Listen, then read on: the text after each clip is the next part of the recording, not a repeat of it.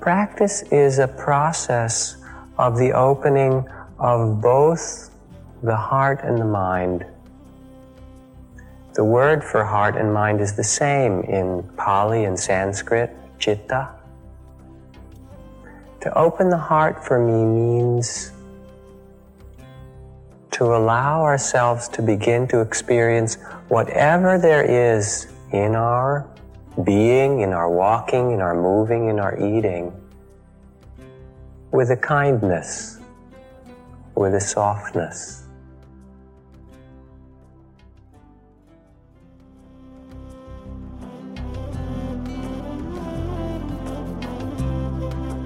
Hello and welcome to Jack Kornfield's Heart Wisdom here on Ram Dass's Be Here Now network. Welcome to the podcast. My name is Ganesh, Jack's assistant, and this is episode 222, Self-Acceptance and Opening the Heart.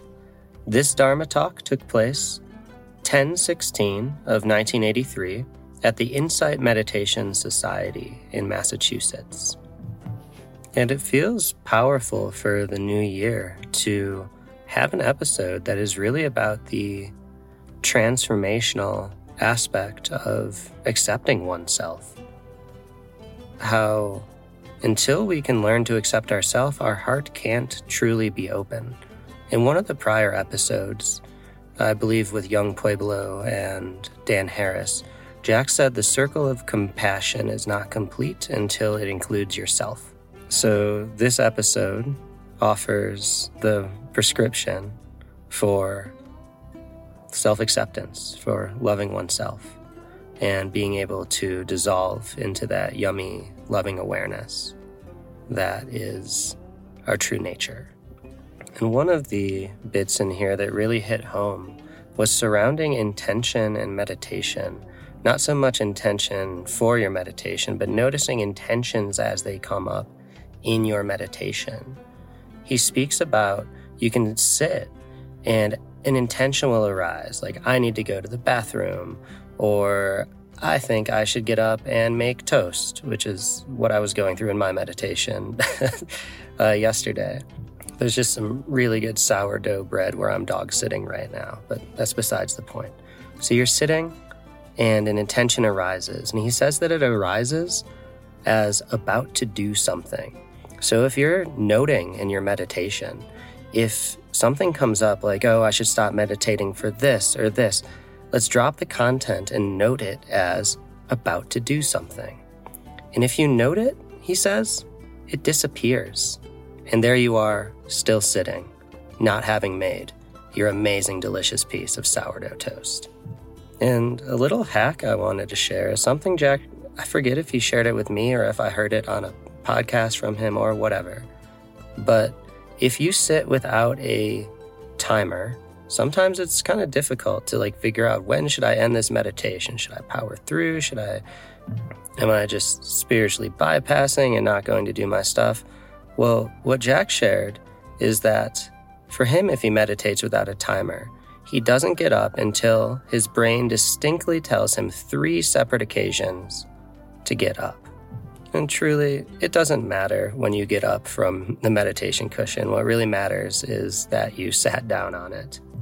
But if you apply this to your next sit, you can really see what he's saying about intention and how it will come up, arise as about to do something. And when you note it, it disappears.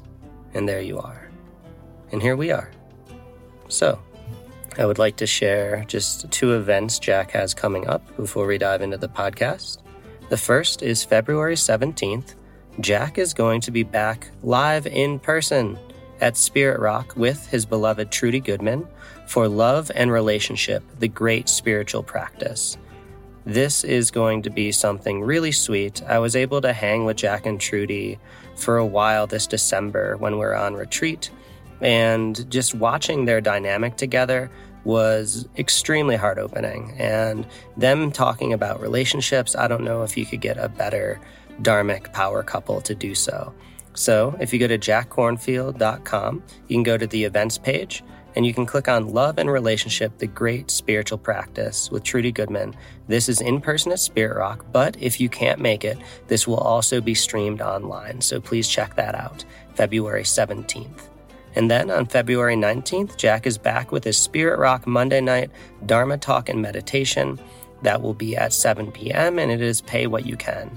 Again, you can go to jackkornfield.com and go to the Events tab. And other than that, I would like to implore you to sign up for our newsletter at jackkornfield.com/newsletter. That will give you access to a lot of free offerings that we share with our subscribers, as well as some nice deals on courses that we have coming up. So that sourdough toast is calling me, so I'm going to sign off and leave you with episode 222, Self-Acceptance and Opening the Heart. I do hope the wisdom infused in this episode is something that you can fully integrate into your being and live a life that really makes your heart smile. Namaste, y'all.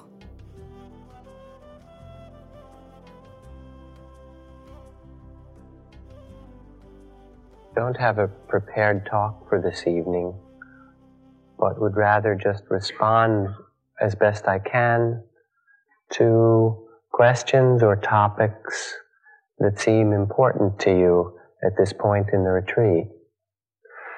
So I'd like to ask people to suggest either topics or questions. I'll take a number of them and see if there's some way I could respond or weave them into some useful talk about practice. Anything?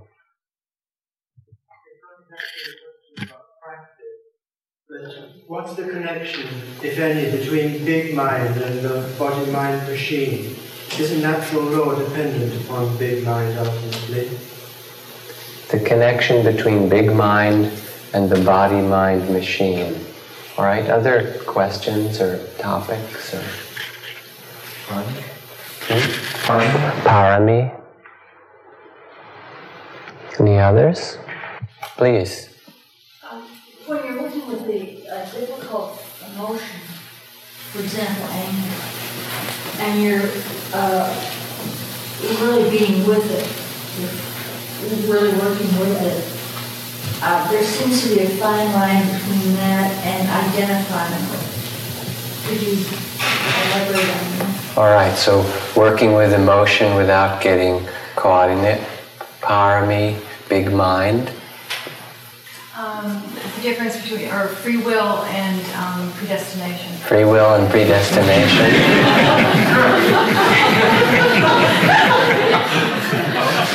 I'm not sure I have any choice about this.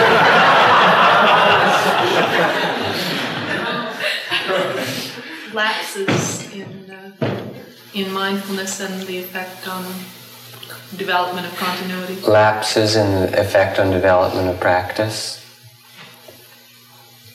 The relationship between enjoyment and delight on one hand and pleasure and attachment on the other. Enjoyment on one hand and pleasure and attachment on the other. The relationship, please. Relationship between feelings in the mind and karma. Feelings in the mind and Karma. And karma. Another one or so. It's great to see what you're all thinking about. How about something on guilt and self-hatred? Guilt. Good.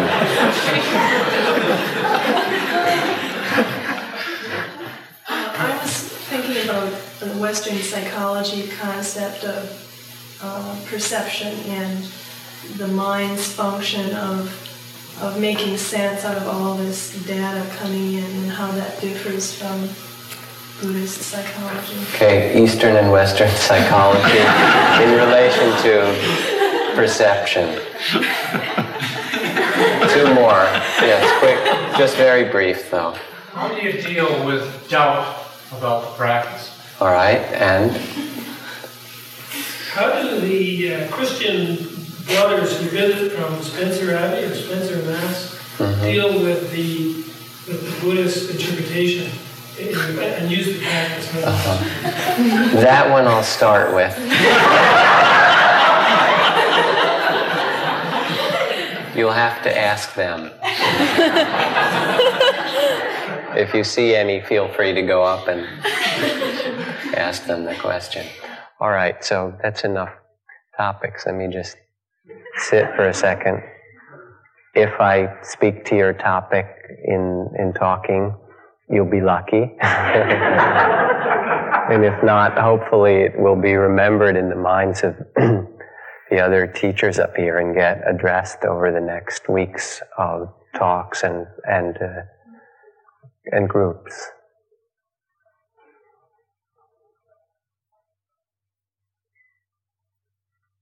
Acceptance is the ground out of which true insight and understanding comes. It's an essential aspect of our practice. If we don't accept some aspect of ourself, some feeling, some physical sense of ourself, some mental sense of ourself, then how are we to learn about it if we condemn it? How are we to discover its nature? How are we to become free in relationship to it? Self-acceptance is not all of the practice, but it's a foundation or a spirit which allows for the kind of attention and mindfulness that we do, that we practice here, to work.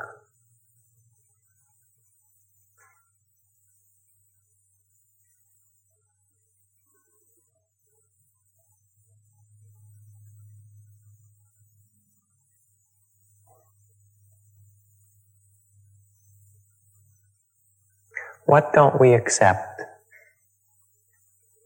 What don't you accept about yourself? The way you look? Your greed? Fears? Certain kinds of thoughts?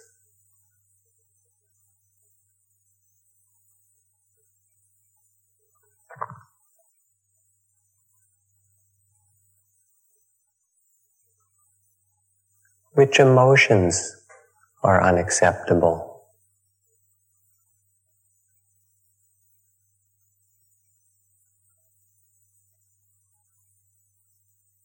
Which states of mind would you rather not have?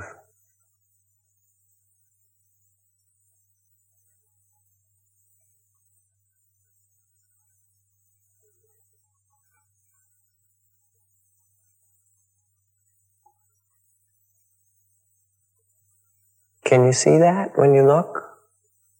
Do you have some sense of the mass, of the size of it, of that area or domain of your experience which is unacceptable, which you don't like?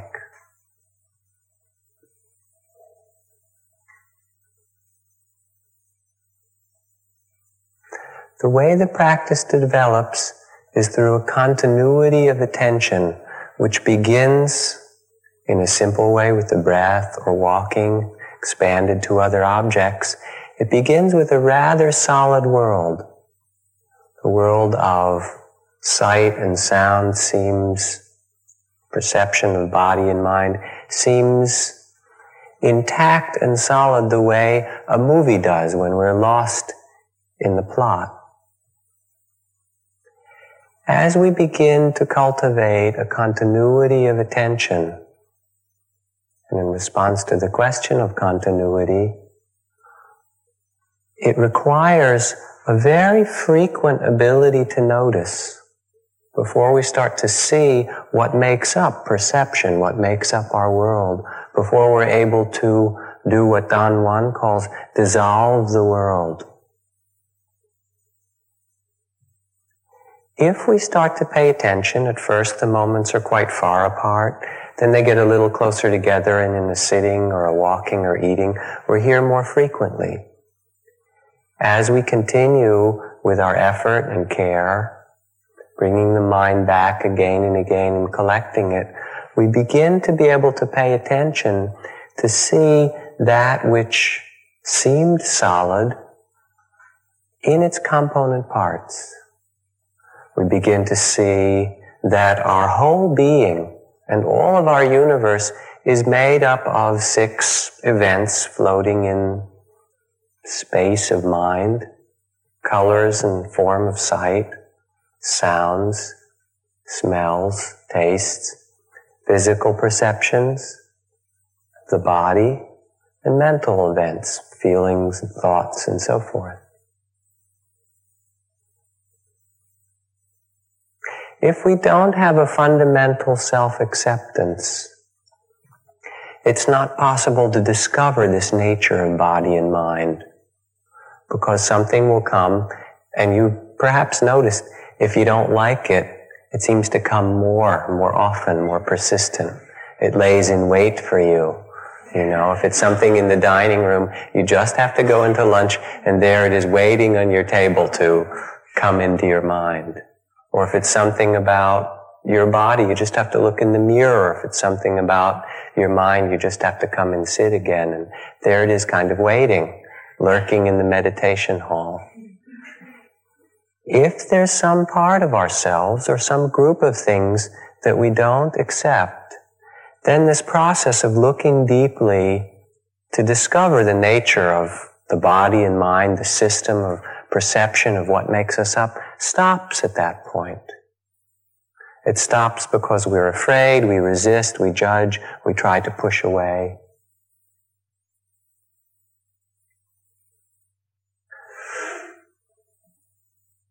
What to do in that case?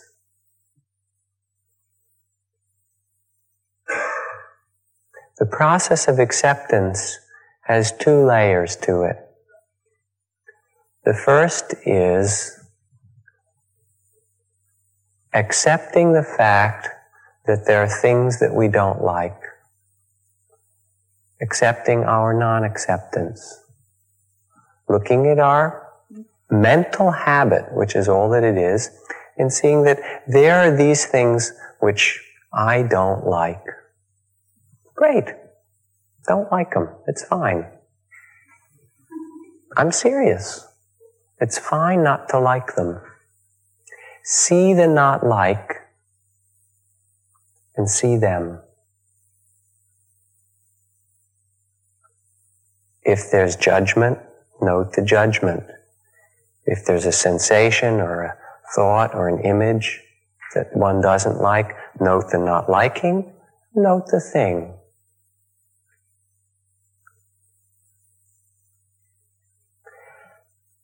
Practice is a process of the opening of both the heart and the mind. The word for heart and mind is the same in Pali and Sanskrit, citta.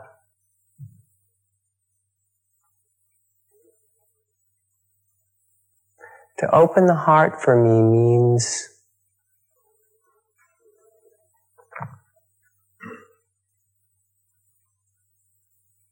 to allow ourselves to begin to experience whatever there is in our being, in our walking, in our moving, in our eating.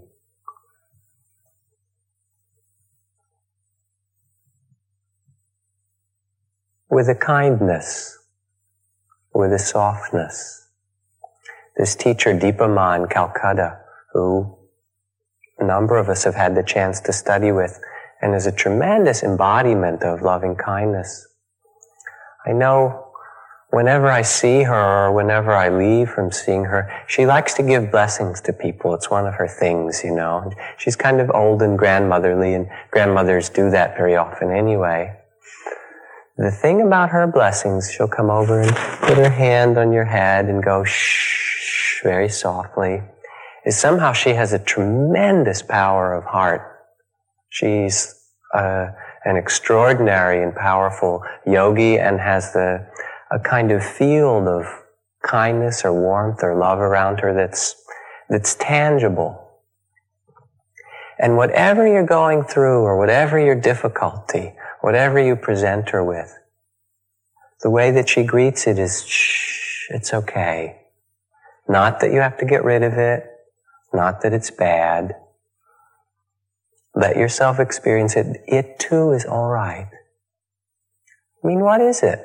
It's a sight or a sound or a smell or a taste of some flavor or a particular thought or physical sensation. We've somehow divided the world into the acceptable and the unacceptable. So we come here to practice. We sit and we walk. What is required to open our perception to see this, which is talked about in all kinds of great traditions, awakening, clear understanding, to know the nature of the mind? First, acceptance. It's a very hard thing, acceptance. It takes a lot of practice, actually. And one of the practices we do is things come up, and it's sort of like Dipa Ma, shh, it's okay, it's fine, that one. The next one comes, shh, that's all right too. And then it comes and you say, no, that one's not all right, I don't like that one. Fine, shh, that's okay, it's okay that I don't like it, just to see it. That's the first part of the practice. And it's not possible to discover about perception or to learn how to work with the forces of doubt or greed or even the difference between pleasure, perhaps, and desire on one hand, and simple, basic enjoyment of something on the other, or joy. Until we first can settle in and just look at it's like looking at the cards on the table. Turn all the cards over and take a look at the hand we've been dealt to play with in this particular game. Yes, it's like that, isn't it? You know, certain color hair and certain education and certain parental conditioning. Well, that's what's there. Then you want to learn about perception, Eastern, Western perception, whatever it is. Once you begin to accept what's here and you work with continuity. Continuity is very important because there's this quality in Sanskrit or Pali called santati. Santati means rapidity. It happens so fast, like the however many 35 frames a second of a movie, of a professional movie screen, that it seems to be solid. How to look into it in a deeper way requires this careful continuity of noting. It builds up. It builds up through various cycles of one morning feeling dull and the afternoon feeling collected and the evening feeling scattered and the next morning feeling more concentrated. It's not like it's better and better and better, but it gradually develops as we practice collecting ourselves and coming back moment after moment. It also gradually develops through the opening of the heart of acceptance, because as much as there's this non-acceptance, so then it's difficult to pay attention in the present. So those two things of continuity and of a heartfelt acknowledgement of what's there, shh, it's okay, this too is all right. So then you have those two. You have continuity beginning to develop. You have a sense of the acceptance of the opening of the heart. Then more difficult stuff comes. Then your doubt comes, or your fear,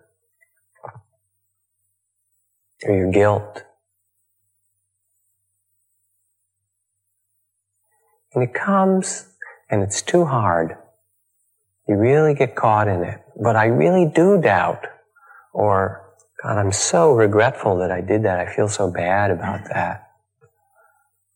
I hurt someone in some way, and I know it. And I don't like it. Or anger. How do you work with those things then? The same two elements on a yet deeper level. First, continuity. Doubt, anger, or guilt, or pain come. Pay attention to it. Note it. Experience it quite fully for a little bit of time. Feel the anger, or feel the guilt, or notice the desire, or whatever it happens to be that's difficult for you. Experience it as body sensation, which it's made up of. Experience it as certain thoughts in the mind, certain mental qualities. Experience it a little bit. Give it a note a few times. Then go back to your primary object, the breath, or the rising and falling. Then it's there again, or it stays there for a while. Then go back to it, note it a little more. Then come back to the breath as a way to get centered or grounded, not to get lost in it. Again and again it may arise, again and again with a continuity of attention, if that's what's predominant. You don't have to worry about wallowing in it or being too identified. If you make a mental note, you'll discover that they have a great power as a tool. Anger, fine. You feel it. You think, gee, I'm wallowing in it because I don't like it. Feel it. It's not pleasant, maybe burning or uncomfortable. You notice it. You notice the uncomfortableness. You notice the quality of non-acceptance. Then the second part, one is the continuity. The second, again, is bringing to bear that sense of open-heartedness. It comes, it's okay. It's okay to have that. It's okay to feel that. To forgive yourself in some way, not to judge yourself for what your experience is.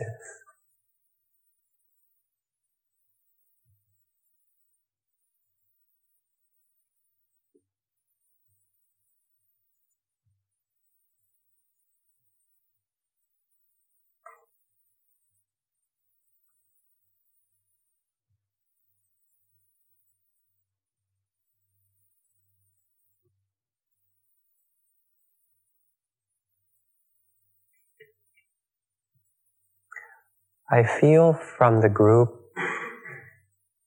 a great deal of sincerity in people's practice. The stillness of the room, the things that I hear in interviews, just the sense of the energy of the retreat. It is one of the most collected and smooth and somehow obviously sincere of any of the long retreats we've taught. It's really quite special. In that sense, I want to tell you that you're doing very well. And I mean it. I'm really quite serious. Part of that doing well is seeing that people are taking care to pay attention to where they are. Part of that doing well, as I say, is the sense of sincerity. Part of it for you to continue to develop is a kind of open-heartedness, is an acceptance of what comes. But that's not the root of it all. It's to learn to accept, to open, things are okay. And then to take it to yet a deeper level.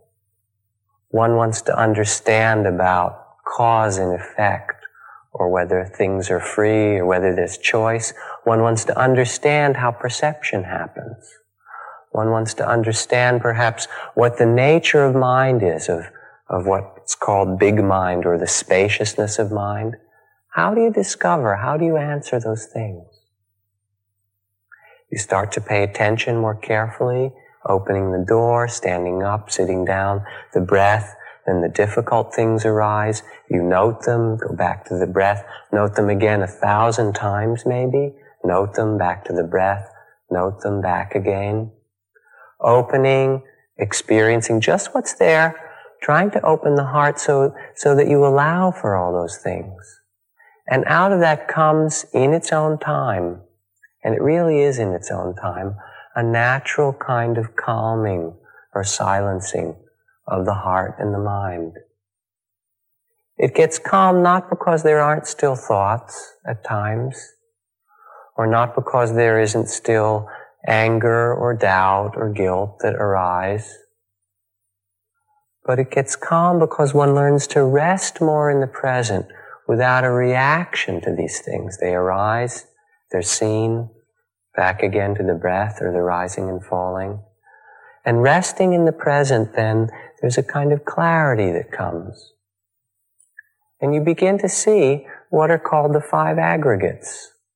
You see that there are the physical elements experienced: earth, air, fire, and water, hardness, temperature, fluidity, vibration, those kind of things, color and sound. You see that there is feeling in every moment, pleasant, neutral, or unpleasant. You see that there's perception or recognition. That quality, it combines memory and a kind of recognition of what's there. It's there all the time. Each moment it arises with experience. You see that there is all the reactions of mind, of volition, of liking, disliking, acting in relation to. So there's body, feelings, recognition or perception, the third aggregate. The fourth is volition. And then you see that there is some quality of mind knowing all of that. The five skandhas, the five heaps, the five aspects of our being that we take to be solid. And as you look, you begin to see how impermanent they are, that in every moment these five are changing. You see how insubstantial, how unreliable they are. Do you control your thoughts or your sensation? Do you have choice? That's a very hard one to answer.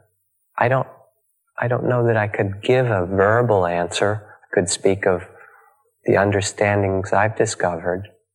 People have been asking that one for a long time. But you discover interesting things about it when you watch intention, for example.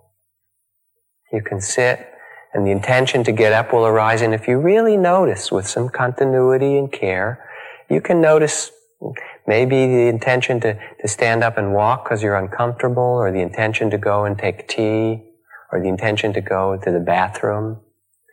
And if you notice, sometimes you'll see the intention arises, that quality about to do something, and you note it, and it disappears, and there you are still sitting there. You watch the breath for a while, and the intention comes again.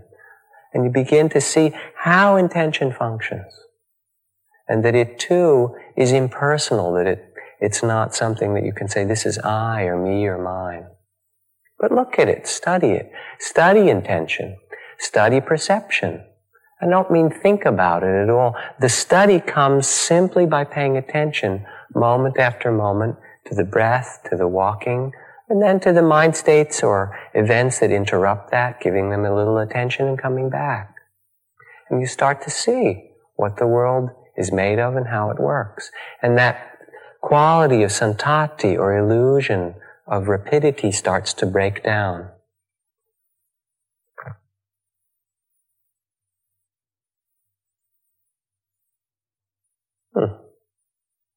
Doing pretty good on the topics.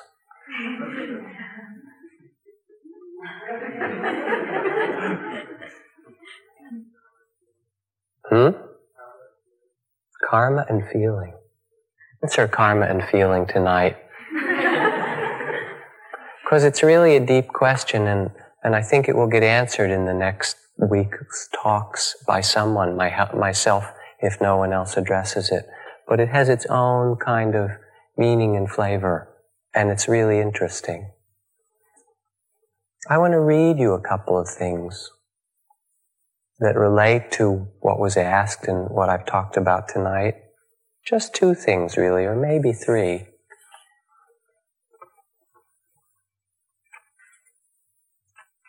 This is a poem by Thich Nhat Hanh, who is both a Theravada teacher and a Zen master from Vietnam, and a wonderful, wonderful teacher in the world. He worked for many years during the war to set up and establish relief centers, and since that time to work with refugees and anti-nuclear things, all from the spirit of mindfulness and compassion.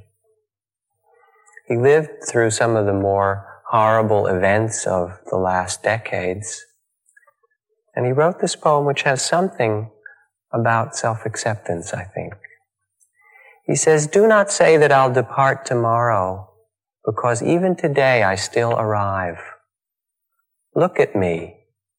I arrive in every second to be a bud on a spring branch, to be a tiny bird whose wings still fragile, learning to sing in my new nest, to be a caterpillar in the heart of a flower, to be a jewel hiding itself in a stone. I still arrive in order to laugh and to cry, in order to fear and to hope. The rhythm of my heart is the birth and death of all that are alive. I'm the mayfly on the surface of the river. I'm also the bird in spring which arrives in time to eat the mayfly. I'm a frog swimming happily in the clear water pond. I'm also the grass snake approaching in silence, feeding on the frog. I am the child in Uganda, all skin and bones, my legs as thin as bamboo. I am the merchant of arms, selling deadly weapons to the killers of Uganda. I'm the 12-year-old girl, refugee in a small boat, throwing herself into the ocean after rape by the pirates. I am also the pirate, my heart not yet capable of seeing, understanding, and loving. I am a member of the Politburo with power aplenty.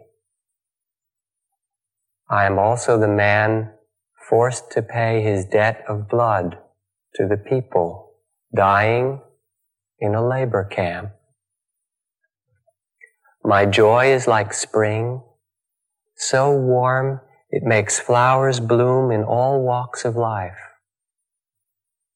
My pain is like a river of tears, so full it fills up all the 4 oceans. Please call me by my correct names so that I can hear at the same time all my cries and my laughs, so that I could see that my joy and pain are but one. Please call me by my correct name so that I could become awake, so that the door of my heart be left open, the door of compassion.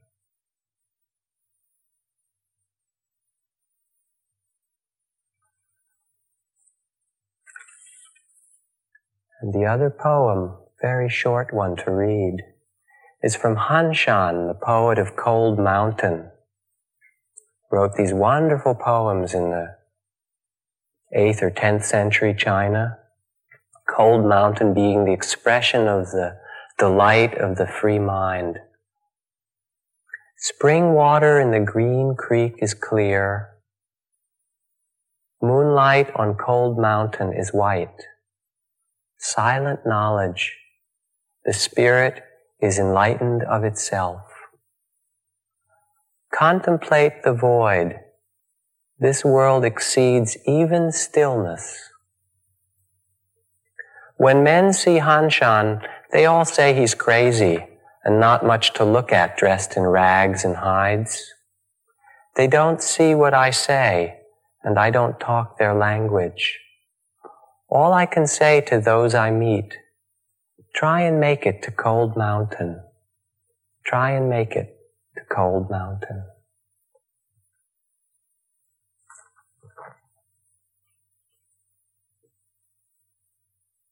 What Nhat speaks of is our capacity to discover a kind of wholeness of ourselves, of the world, of a non-separateness that's the heart of spiritual opening or awakening.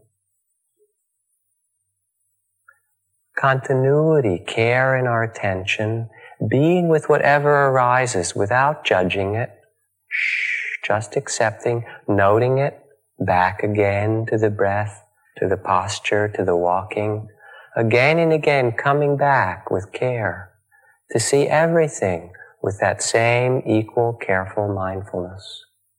A mindfulness that allows and notices with clarity. And what Hanshan says to us is, there aren't many people in the world who would understand what we do. They'd think you were nuts. Sitting quietly, walking, it's strange. It's different. All I can say to those I meet, try and make it to Cold Mountain. There is a kind of understanding that comes through this care of attention, continuity, through an opening of the heart, through an ability and a willingness to experience with mindfulness just what's here, that slowly the world which seems so solid or in which we seem so separate begins to reveal its deeper nature. It's not really so special. It just requires that kind of build-up of attention, and anybody can see. And in that seeing, then these understandings and the sense of both connectedness and, strangely enough, freedom together arise.